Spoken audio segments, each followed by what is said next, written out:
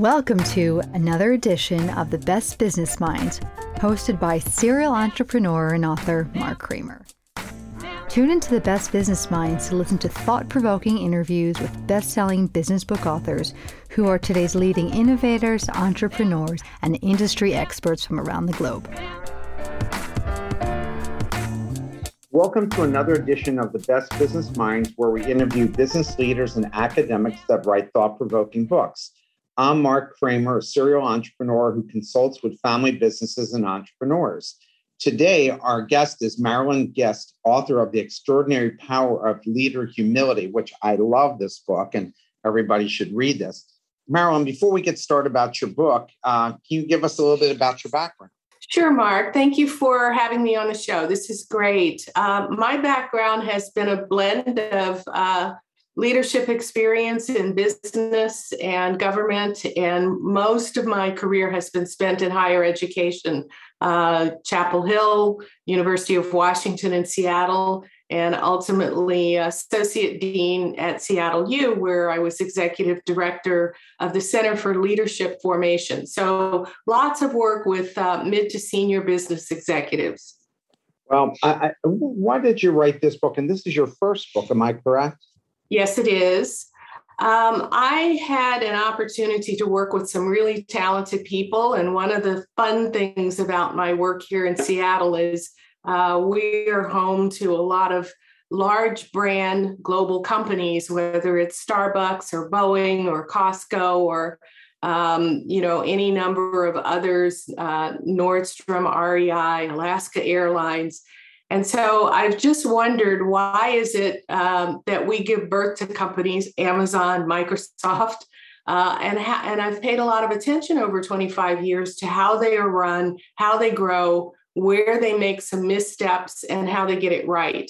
One of the things that began to really pop for me in the companies that were doing really well and I was hearing positive things about was a tone in leadership that seemed to be really different than kind of a traditional command and control model.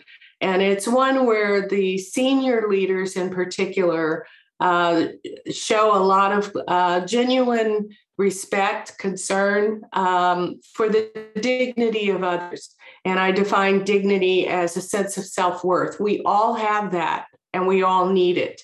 And so when senior leaders create policies and practices that support the dignity of others, they get a very energized workforce and better results.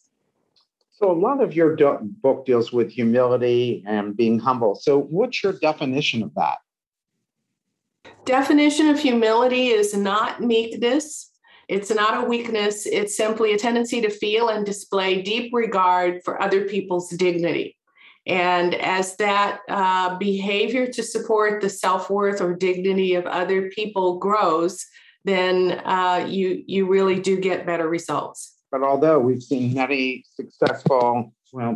many leaders rise to the top without being that, I thought it was great that you got Alan, is it Alan Mulally?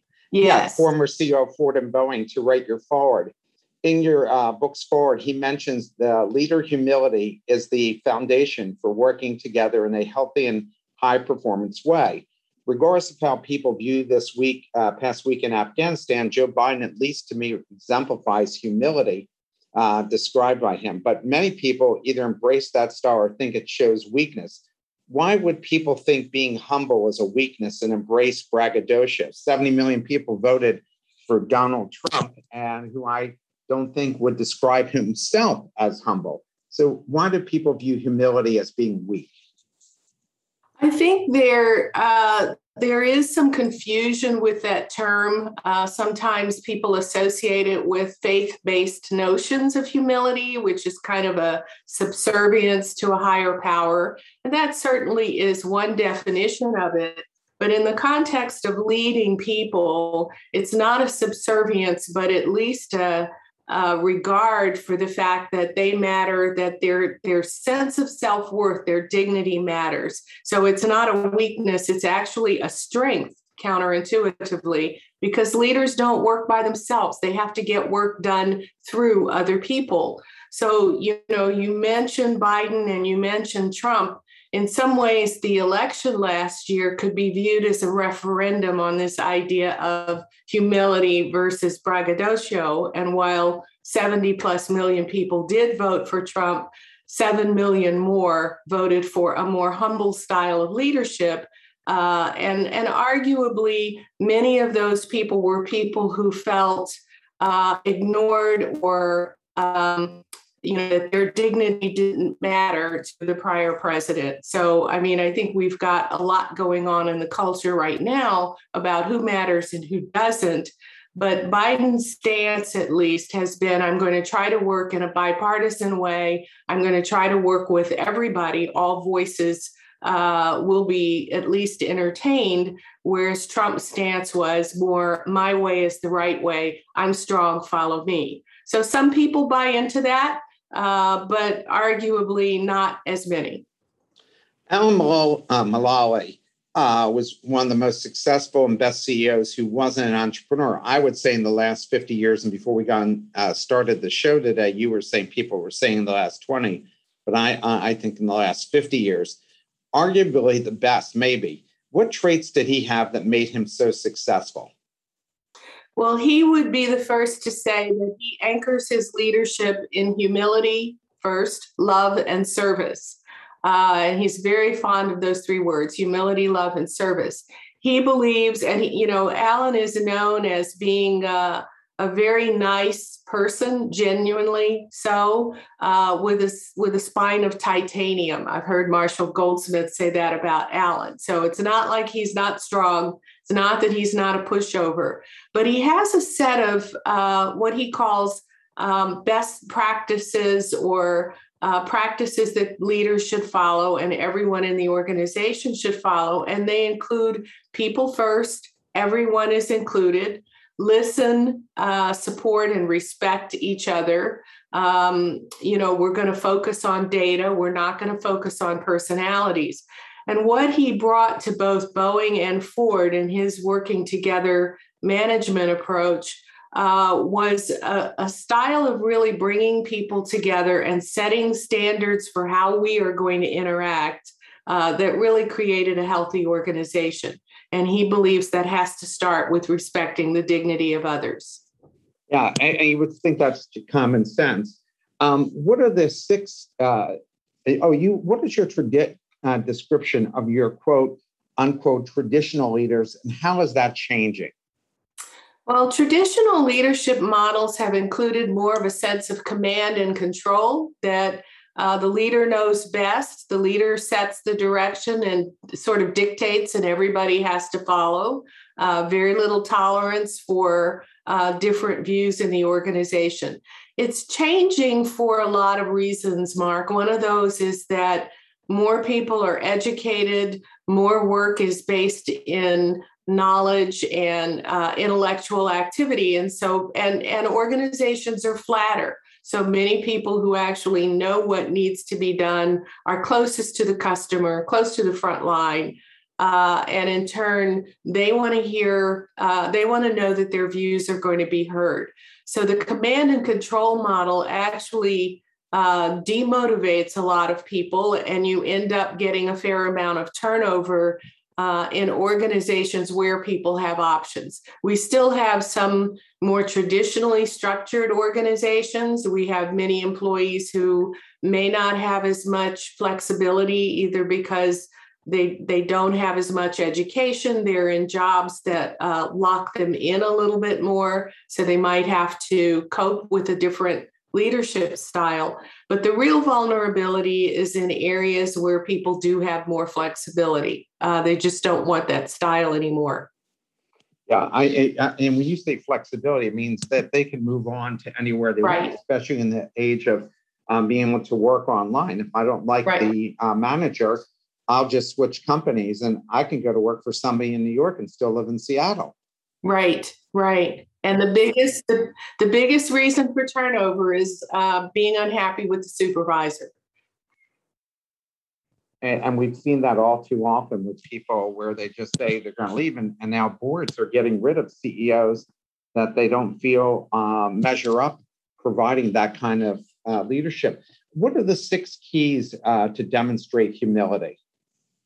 Well, I talk about how everyone looking at a leader has 3 questions in mind. Who are you? Where are we going? And do you see me? And a leader's behavior really addresses those questions in positive or less positive ways. So I indicate who I am by how arrogant or balanced my ego is. We talked about that a little bit earlier in looking at presidents and leaders.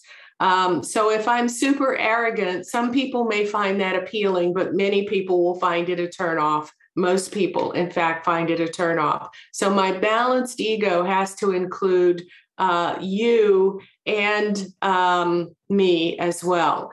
Another one is integrity, robust integrity. Most people don't want to follow a leader who is crooked or who asks them to cut corners and do things that are not so, legal or appropriate.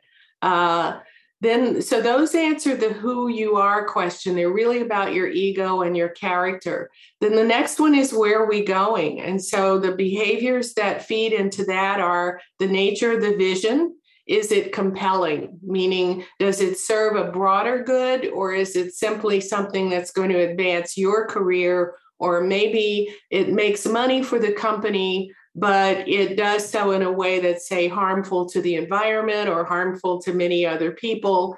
So the nature of the vision is something that many people care about. And we see this, Mark, especially with the younger generation, very, very concerned with social issues and wanting to work for places that are serving a larger good, even for-profit places. And then tied to that is the strategy for getting where we're going ethical. Or is it unethical in some ways? And then the third question really, which is about, do you see me? Many employees feel that's the most important thing. Am I just a cog in the wheel to you? Or do you care about who I am as a person?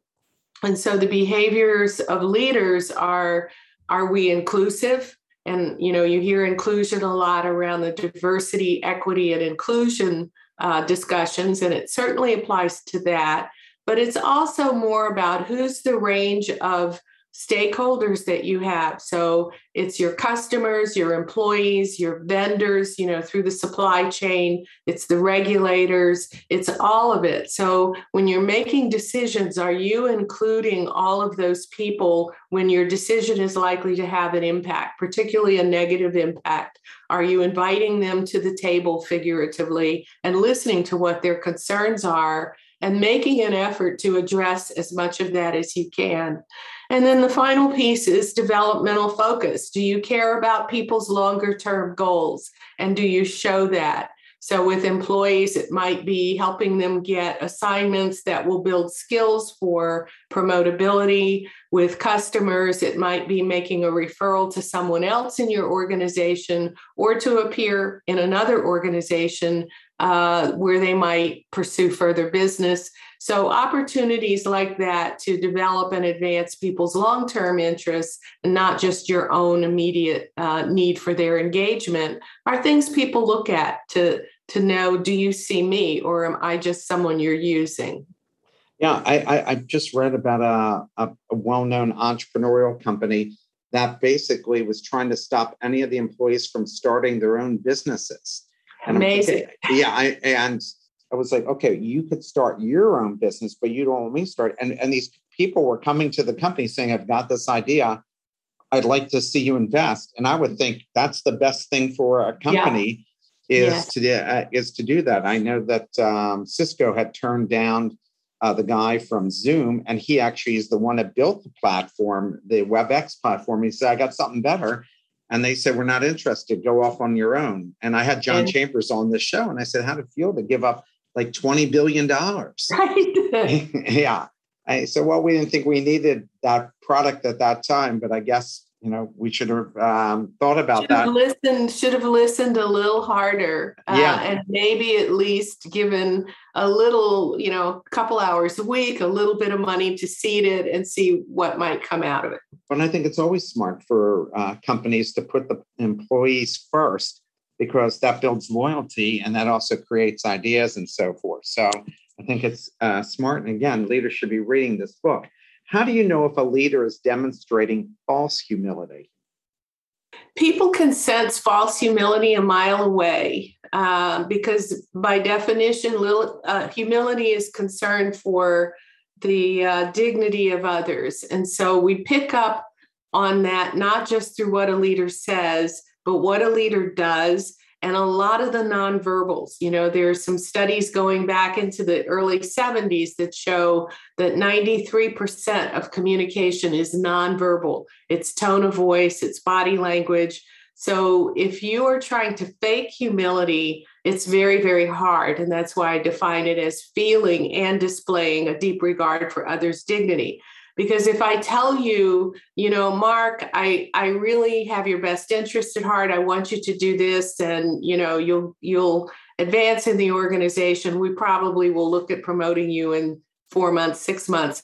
If I don't really believe that, and I'm feeding you just a line, you may well pick up on that through the way my eyes shift as I say it, the way my voice ticks up or down a notch. I mean, there's just a lot of subtle cues. So it's very hard to fake it, I think, and most people will see through it. And if they don't see through it in the first conversation, they pick up very quickly as the behavior starts to stray from what you're promising.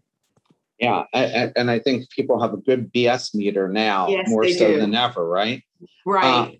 What can a leader do to show they care about other people's dignity? Because I think, we've seen leaders, and we'll talk about this later, but there have been plenty of leaders, famous leaders, successful leaders like Steve Jobs, didn't really care about people's dignity, but I'm guessing he would have to change too because of how technology has changed the equation.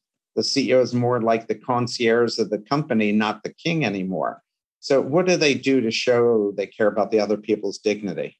Well, I think the 6 keys that we just talked about and that I write about in the book, those 6 key behaviors are what people are looking for when they want to know if they are seen, if the vision or the direction they're being asked to go is wholesome, and what kind of character you are. It's very hard to get motivated to work for someone who is bad character. I mean, yes, some people do if they have a particular issue and that person's out in front of it, but it can be demoralizing over time to work for people like that. You mentioned Steve Jobs, and yes, we have a history of some leaders who have made it to the top, led companies in some cases very successfully, for quite a while, and who don't have this style. And I kind of see them as falling in a couple of camps. One are the people who are the entrepreneurs of what I would call the bright, shiny new toy. So Steve Jobs, Bill Gates at the time he started Microsoft, Elon Musk now with, both SpaceX and also Tesla, where, yes, they don't have a humble leadership style, but many people who are working for them are so excited about the technology and the company and what the company's doing that they will put up with that. What's interesting, of course, is that the board removed Jobs. He came back later a little bit more humble, but he was damaging the company. If you look at Microsoft after Gates left, they wanted to change the culture. Ballmer was viewed as being a bit better, but maybe a little too entrenched in the historical culture to make that change. And the company stagnated until Satya Nadella, took over and has really re-energized that, in large part because he has a much more humble leadership style and included people and created a culture where people were really feeling valued. So one bucket, I think, is the entrepreneur who's got the bright, shiny new toy, who can get away with that style in building a company for a while. The other bucket where I see CEOs who have a much more, say, brusque, hard style is and get away with it are cases where the company has found that its products and services are almost commoditized, and the nature of their competitive environment has to be cost cutting. And so what sometimes happens is you'll get in a person who is going to brutally cut costs, lay people off, can have that command and control style because it reduces the amount of questions people are going to ask. They're intimidated. And maybe it improves the bottom line through layoffs or divestment. Maybe the board is happy because suddenly the company is showing larger amounts of profit in the short term. But if you look long term, it can be very devastating to the company. And we have seen that with certain leaders. If you look at what happened with, General Electric, for example, that was part of it. Yeah, no question about it. What do you mean by leaders create the container for work is done?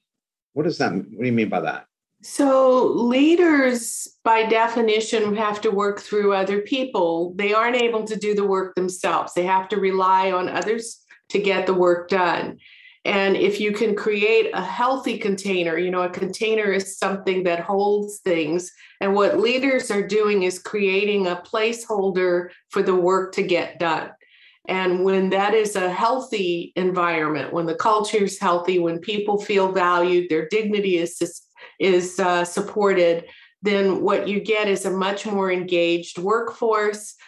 People will go to the mat to do what needs to be done to make the organization succeed. They care about the leader. They care about peers.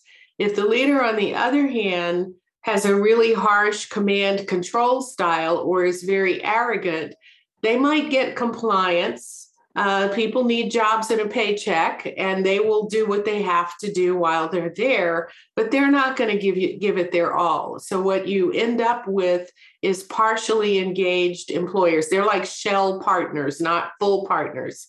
The Gallup organization does an annual survey globally, and they break out our domestic results. And they have shown over the years, I think, in the United States, the highest we've ever scored on employee engagement is about 36%. So it's usually 33 to 36%. And what this means, Mark, is that 2/3 of the people showing up for work every day aren't fully present. They're phoning it in. They're doing what they have to do, but they are not committed to the leader, to the organization as a whole. So is there anything beyond the 6 points that you mentioned that leaders can do to reverse that number? Those would be the main things. I think the standard set of human resource policies that most organizations know about still matter. So you've got to be compensating people well. You've got to do a decent job with performance evaluation, feedback. Those things don't go away. But with those, the variable that we haven't paid enough attention to is what the leader himself or herself is doing. Is that leader really supporting the dignity of those other people or not? So the 6 keys that I talk about, those 6 sets of behaviors, are easily learned and taken to heart, and those make a big difference. Even if you reclaim 20% of that lost engagement, that's a huge upside benefit in terms of productivity. And the data just show you get far better results when people feel their dignity is supported.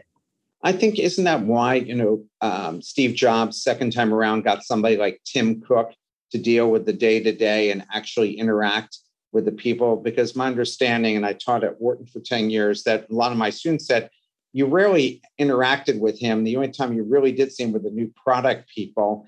And if you liked the product, he was praiseworthy. If you didn't, he'd throw the product at you and Right. had this high. But in terms of the rank and file and everybody that they dealt with, they went and got themselves somebody who was good at dealing with that. Because under Apple, I don't think Tim Cook has been particularly creative, but in terms of the ship running well, I think he does that well. So is that what a lot of these leaders look for, is to find that good number 2?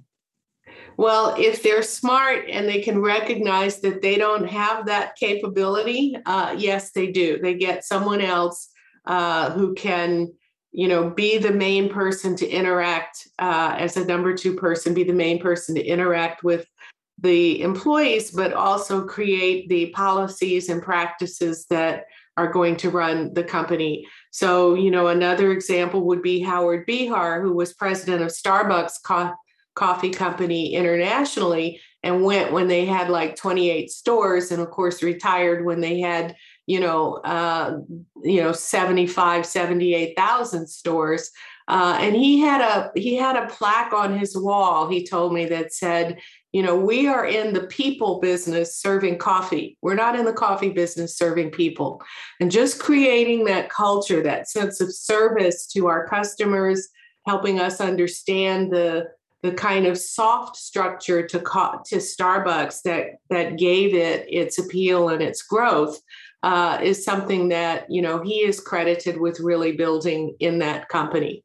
So I think if you get a person like that, it's wise if you yourself don't have that capability, and let the person at the top perhaps focus on the numbers, focus on the new product, as you talk about with Steve Jobs, creative genius, but maybe not so much people person. And Tim Cook has taken the company to new heights, maybe without a drastically new technology, but he's found ways to really expand what they already were doing well and energize the population to do more of it. Yeah, you never hear any complaints about his leadership style with people. And the gentleman who ran Google for a long time, Schmidt, I'm forgetting. Yeah, he had the same skill set that was really good at with people and getting the most out of people in the organization, and they felt they could trust him. Right. They feel they can trust him. Neither of them seeking the limelight, and yet neither of them weak. Nobody would say Tim Cook is weak. He can be very, very strong, but really clear that the people matter. Yeah. And I think that's the same at Facebook with Mark Zuckerberg's number two, Sheryl Sandberg. Right? Yes. Yeah. What skills does a leader need to develop and utilize to recruit and retain superior talent, especially ones who doesn't come natural to them? Because we see, especially in the technology field, that skill set doesn't come natural to these folks, especially super bright people who are good at developing drugs or medical devices or software programmers. So what are those skills they need to develop to recruit and retain superior talent, and how they do it if it's not natural to them?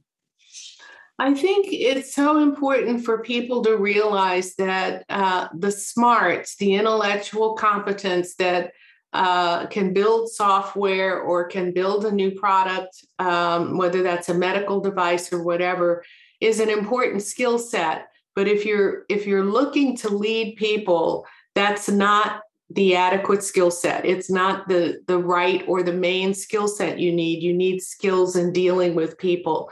And fundamental to that is recognizing that everybody has this sense of self-worth, of dignity, and that if a leader is going to violate that, if they're going to step all over it, they're going to lose the engagement first, and ultimately you'll get turnover. They'll lose employees. So in terms of what skills you need to recruit and retain, I would say to all selection officials, regardless of whether they are, a CEO or somebody in middle management, if you're hiring someone for leadership, make sure that is there or that it can be developed. Jim Sinegal, founder or co-founder and many years CEO of Costco, said, "We try to create a jerk-free culture." Now, sometimes we make mistakes. Yeah, he said it's very hard when people are lacking self-awareness or lacking people skills to teach them. But when you occasionally make a mistake, you need to do everything you can to try to turn that around. You get the person coaching, you give them clear feedback that they need to grow in this area, and you give them a couple more tries. And if they start improving, you keep working with them. But if they can't get it, This is from Jim Sinegal. You need to move that person out of a role where they're damaging people and into a position where they can do less harm. So I think if a guy at the top of, a multi-million dollar and multi-national company can recognize the importance of this, we need to learn from that. So that brings me to kind of an offshoot question here is, you go and get these brilliant kids out of college and in their entire lives, they've seen nothing but success. They're the valedictorians. They won all the awards and everything.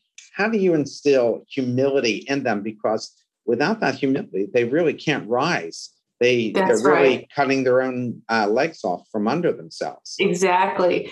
And I think that has to begin with some advice. And I'll use the word coaching loosely because I don't necessarily mean you hire an outside coach. The coaching can come from the manager. It can come from policies around human resources about how we are going to interact. But I think in hiring a person who has always been, say, the best and brightest, and they may not have had to have humility in what they were doing as an individual contributor, again, you need to help them understand you're now working with people, whether that's peers in an organization who, by the way, are also smart and accomplished. We selected all of you for that reason. So you might need to kind of dial back your ego a bit, or particularly in terms of moving into management, helping that person realize that you need to build your people skills. And that's another set of smarts. And it's just a new opportunity for you to grow. So I have seen real change, real growth in people who have been the best and brightest intellectually as they realize that this is a new area for growth. They can be just as competitive and driven about building these skills.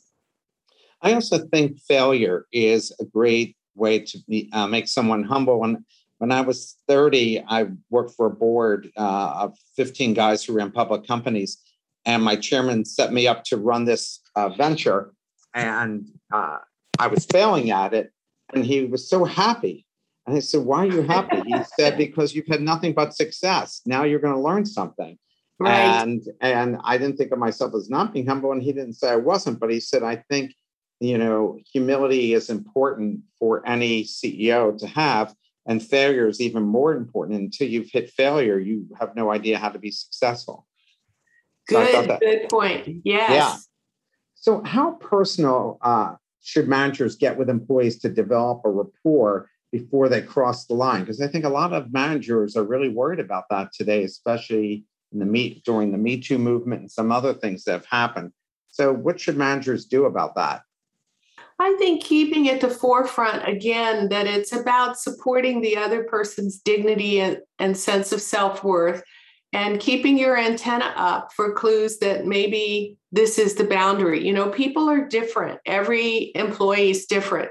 I could give some general advice and say, asking people light questions like, how was your weekend? Are your kids going back to school in person this year? I mean, things like that are pretty innocent and I think are fairly safe ground, and pay attention to the answers. And when you follow up in a week or two and the kids have started, how are they enjoying it? I mean, I think things like that are social questions that show an interest, but don't cross a line. If you start going down directions like, oh, do you have a boyfriend or girlfriend? Or, does he come over to your house? I mean, you probably are crossing a line at that point. And unless the person is volunteering that information, I wouldn't recommend you go there. And even if they do volunteer it, I think I would simply listen and nod and carry the conversation in some more neutral directions. Some people don't have a comfort with questions like that, and they might be quick to complain or to feel that you've crossed a line. Other people might be more open, but I don't see a need to get into that sort of personal discussion, say about a person's love life or, their personal physical being. I think you could certainly talk about more neutral topics. Now you're killing all the interesting drama that goes on in companies without knowing all that, right? Right. One of the questions from the audience is, to what degree is the current great resignation trend correlate with your research, if at all? Well, I haven't done research. It's a great question. I haven't done research on the current because, the book was doing that digging before the pandemic, but I think it's very clearly related. We are seeing a lot of resignations because people's dignity is not being supported by the organization. And there's a couple of different ways it's playing out. In some cases, people weren't happy with the leadership they had before the pandemic, and after working on their own and finding out now, in many cases, we can't find enough talent. So people feel they have opportunities, particularly because they might be able to continue to work broader geographic areas with remote work. So the dignity they feel wanting to work for someone who gets them, who supports them, is playing out in a certain set of resignations. We find others that are particularly tied to this issue of, I want to work from home part or full time. And it might tie to daycare issues, no longer being comfortable with an hour and a half commute each way. Now that I've learned I can do my work from the home, why do I want to get back into losing so many hours a week just commuting? So employees are asking for flexibility. And that, again, is, do you see me? And if the companies are not willing to offer reasonable flexibility, then they may risk some of that high attrition that we're seeing too. I had someone I talked with locally who worked for a well-known company. And this was in about a month and a half ago. The company had not announced when its return to office would be. And this particular manager said, I'm hoping it's not going to be before September because, and this is here in Seattle, with our weather pattern, it was so nice last summer to work from home and be able to stop in the middle of the day and go out and walk the dog or just take a 15-minute walk, get some exercise in the sun when, so much of the rest of the year it's not as nice. And if they ask us to come back earlier in the summer, they're going to have a mass wave of resignations. So, I think there are just many ways in which companies need to dial into the dignity of their workers and find out what it's going to take to support that. In that case, it was just a matter of timing. Could you leave them remote for a couple more months? And this was a company that had a culture that emphasized face time in a big way. They wanted people there in the office being seen. And people were saying, I don't know that we really need as much of that. It's funny because leaders need to be able to explain to people why they want them in the office. So because one, it's a kind of a cost issue. They've already are, running for 5-10 years or more. Right. Second, a lot of leaders feel like some of the best new ideas come from people interacting over coffee or just dropping by people's offices. And without that, but I think without explaining why they want them to come back and why that's important for the organization, and just saying we want you back makes it feel like they're just trying to control you as opposed to giving those options, right? Exactly. And I think it's important for leaders to ask how much of that assumption is real. If you have had employees doing the heavy lifting for you from home for a year, haven't you learned that they can actually do a lot from home? And so do you really need them back in the office 5 days a week to generate that creativity? And so some companies are taking policies that say, we'll let employees work from home up to 2 days a week, but we want people here on, Monday, Tuesday, and Thursday so that everybody's available for meetings and for interactions. Other organizations are saying, we'll let everybody kind of submit their own plan. We have to approve the plan, but we're willing to give lots of flexibility, whether it's, 4 10-hour days or, 2 days in the office, the rest of it at home. So I think whatever approach you use, you need to dial that into also finding out what people feel they need and they want, and then trying to craft a plan around that meets the needs of the managers, but also the employees. I think you answered the question from one of the listeners who said, what changes should one make as we become virtual leaders? And I think that's probably the answer that they were looking for sure. Although fear and intimidation are as uncomfortable, there are countries that use it quite effectively. But you maintain this isn't a recipe for long-term success. Why are certain countries able to make this work? And in some cases, people stay and don't leave, even if they have the chance to do so?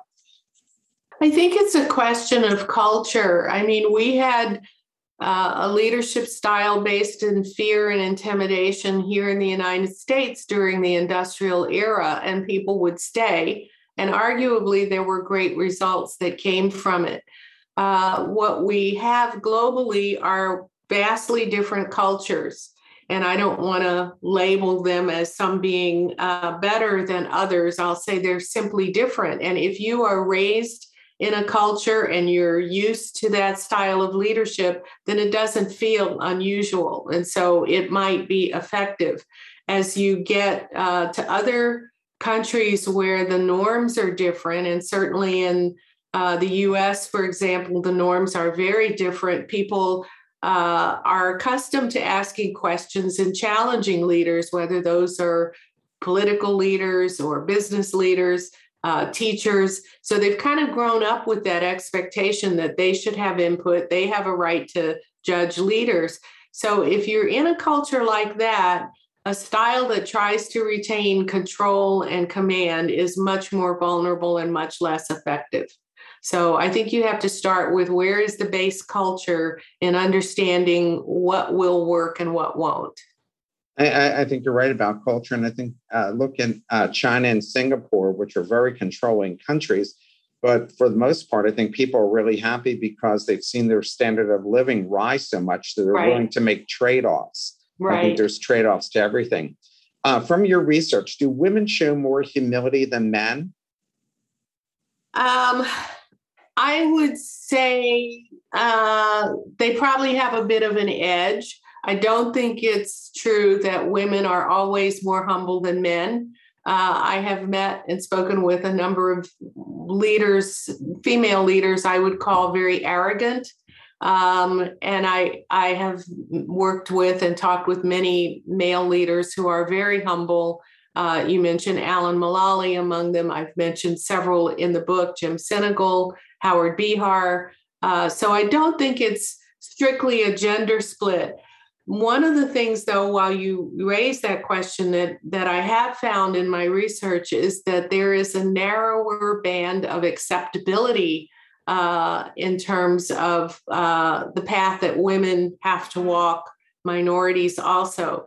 So if you could think of a big hallway, everybody gets to go down this hallway as a leader.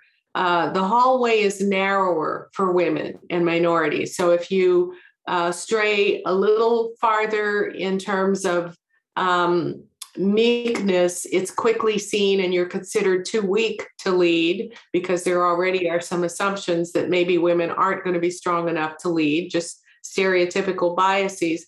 On the other hand, the zone of tolerance for what could be called arrogant is also narrower. And an example would be Kamala Harris, our vice president, being challenged over the border issues when she was recently appointed to that.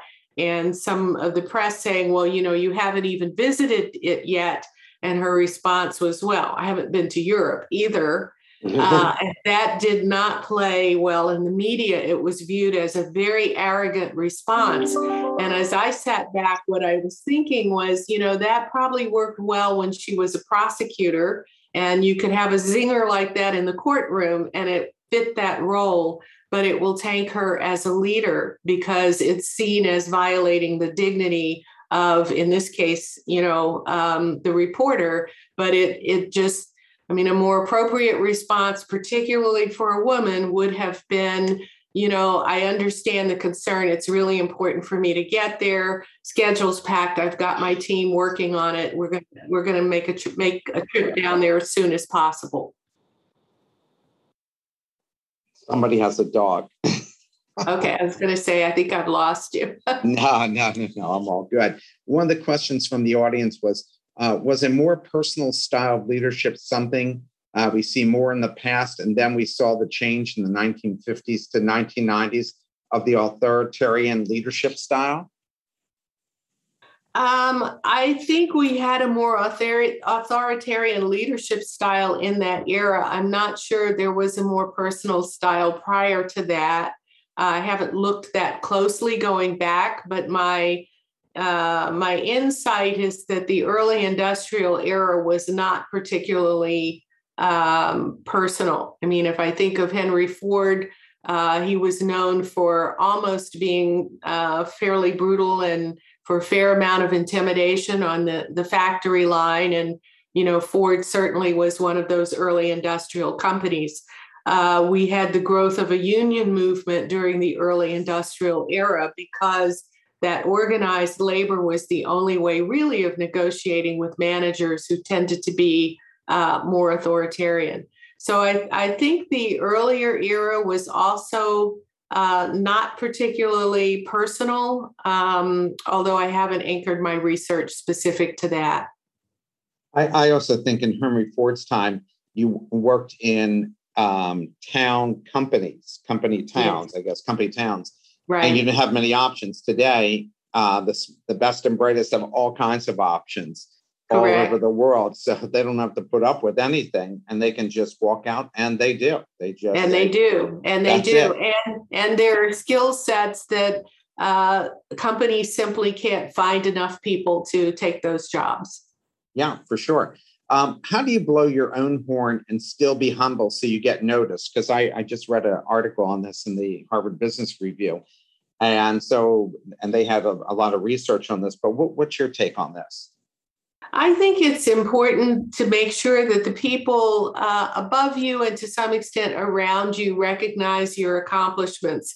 And I think that there are subtle ways of weaving that into discussion. We're faced with doing this, and my sense is that when I did X last year, I learned that, these are some of the steps we could take. So in saying when I did X, you're reminding people that there was an accomplishment that you made.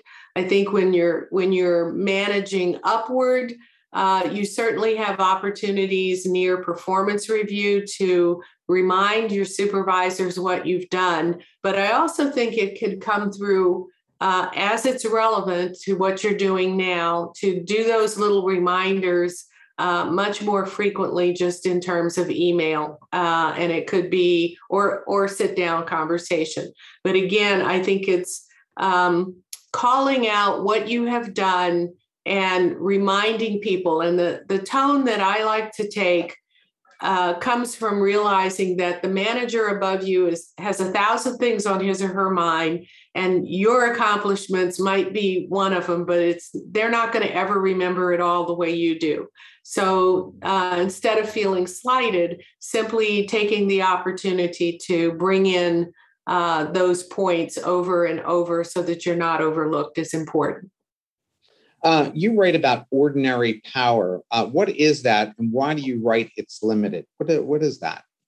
So I'm talking more about the reliance on position, power, and title, which is really about I get to make decisions. I have certain authority, and that's true. I can hire people. I can evaluate performance, make judgments about raises. I can terminate people if they're not doing well. So all of that power is kind of endowed in a position and in a set of human resource practices that most organizations follow or attempt to follow pretty well. And that works, but only to a point. There is an extraordinary power that a leader can earn, and it has to be earned. It doesn't come through the authority, and it's earned by the way you support others' dignity, where they feel so valued and they value you that they are willing to kind of go above and beyond the call of duty and give it everything they have. And you know that you are leveraging that extraordinary power by some of the things you start to see. When you see people, and this is back in an office environment, but staying longer than their normal hours because they want to finish up a task.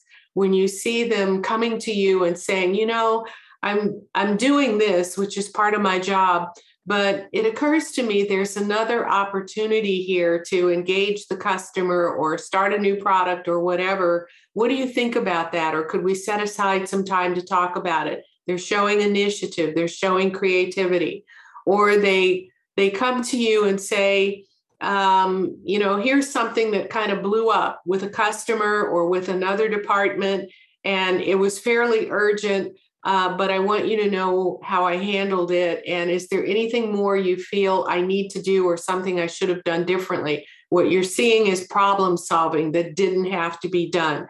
So those kinds of signals start to show up when you're leveraging the extraordinary power that comes from supporting others' dignity, where they start going above and beyond, doing things they didn't have to do, and you end up with a much more thriving organization and better results. Is there any correlation to how people are raised and what type of leaders they become? Because I'm wondering if there's a certain way to raise your children so they become quality leaders.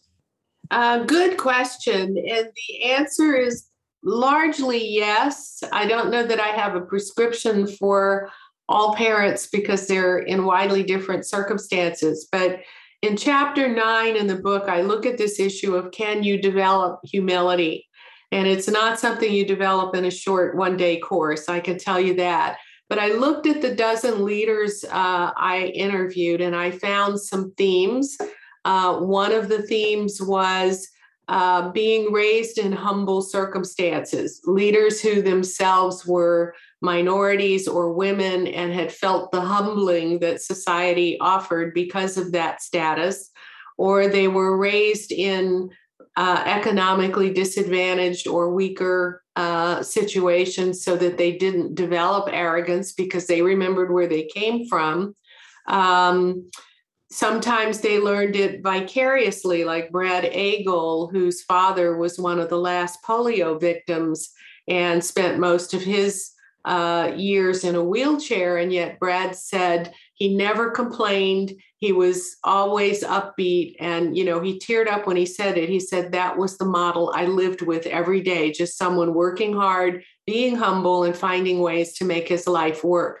So those kinds of experiences can help shape humility in us.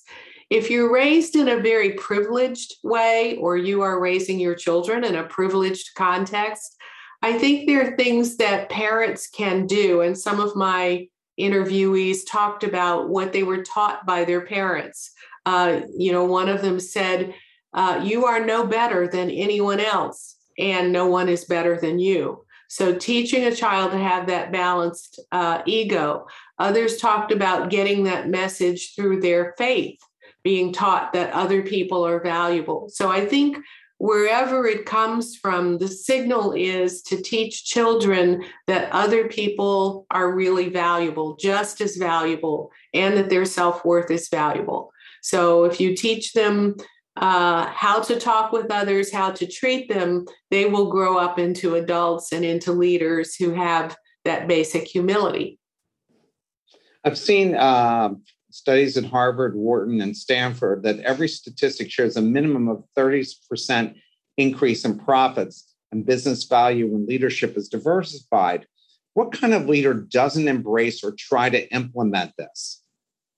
There still are leaders who either don't believe it because of their own bias, or are more focused on what they think is protecting their own power and the way things have been done in the organization, so that they simply don't make an active effort to go after creating that diversity, which has, as you said, been shown so clearly to lead to better financial results.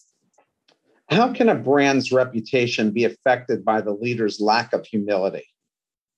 Oh, it can be affected in very, very negative ways. So some of the big PR disasters that we see can come about because leaders have arrogance, or they're very defensive, or they simply don't own the problem and communicate to the public that, we have an issue here. This is really important to us. We're going to do a serious investigation, get to the bottom of it, and we will get back to you around what we find and what corrective steps we're going to take. And that almost always is the correct approach.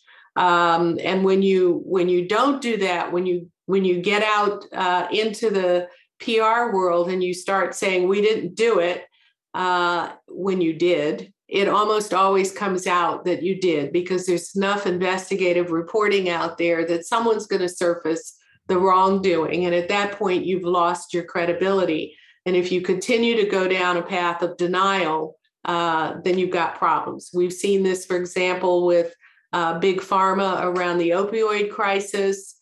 We've seen it around some diversity issues. A good example would be the incident with Starbucks a couple years back, where the manager in a Philadelphia store, your area, right, called the cops on two Black men who were sitting around having coffee because it just seemed like, let's profile this.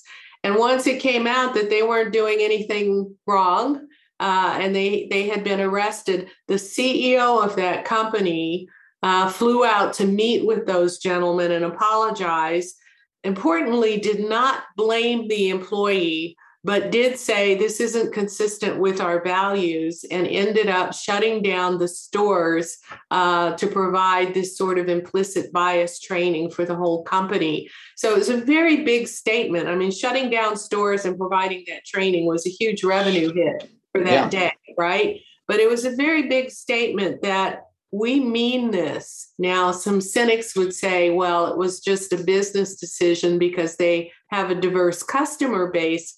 But the point is, they showed to that diverse customer base that their dignity mattered. And as a result of that, that whole PR thing kind of calmed down in a fairly short period of time. Whereas with the opioid situation, it didn't. And you've got huge problems that have come out of that, and lawsuits and judgments. Well, look at Governor Cuomo in New York. I was in flying recently. And I was in the airport bookstore, and I'm thinking, hey, you guys are going to be using that for kindling wood, his books, because his brand went right down the tubes for his bad behavior. Very quickly. Yes. Yeah. So we're at the end here, and we have one more question that we can sneak in. At the end of the day, after discussing this, aren't people either wired for humility or not? I mean, don't you think people are wired that way? I think that for the most part, people evolve partly as they're raised and based on their experiences, and some have humility and some don't. As an educator, I have found that this can be taught, and I've spent a lot of my work in developing leaders showing that it can be taught. I've done coaching and shown that it can be learned. So maybe we're wired, but this is also being presented as a set of skills, as a set of behaviors, and people can learn that. So maybe you aren't inherently that way, but if you understand its importance, you can adopt those behaviors. It's not that hard. Marilyn, thank you so much for taking the time. Great book. Leaders should definitely be reading. But I also think that if you think your kids have potential to start their own venture, or they're going to rise up in a company, I think it's a good book for them to go and read early on, so they know how to handle this and embrace it. Well, everybody, thank you so much. Have a great weekend. We'll look forward to seeing you all next week. Take care. Thank you, Mark. Thank you. Thank you for listening to another episode of The Best Business Minds. Tune in every Friday at 12 p.m. Eastern Time for our live recordings. Go to www.thebestbusinessminds.com for more information, and follow us on LinkedIn and Twitter to be kept up to date with our upcoming guests and other bonus material. See you next time.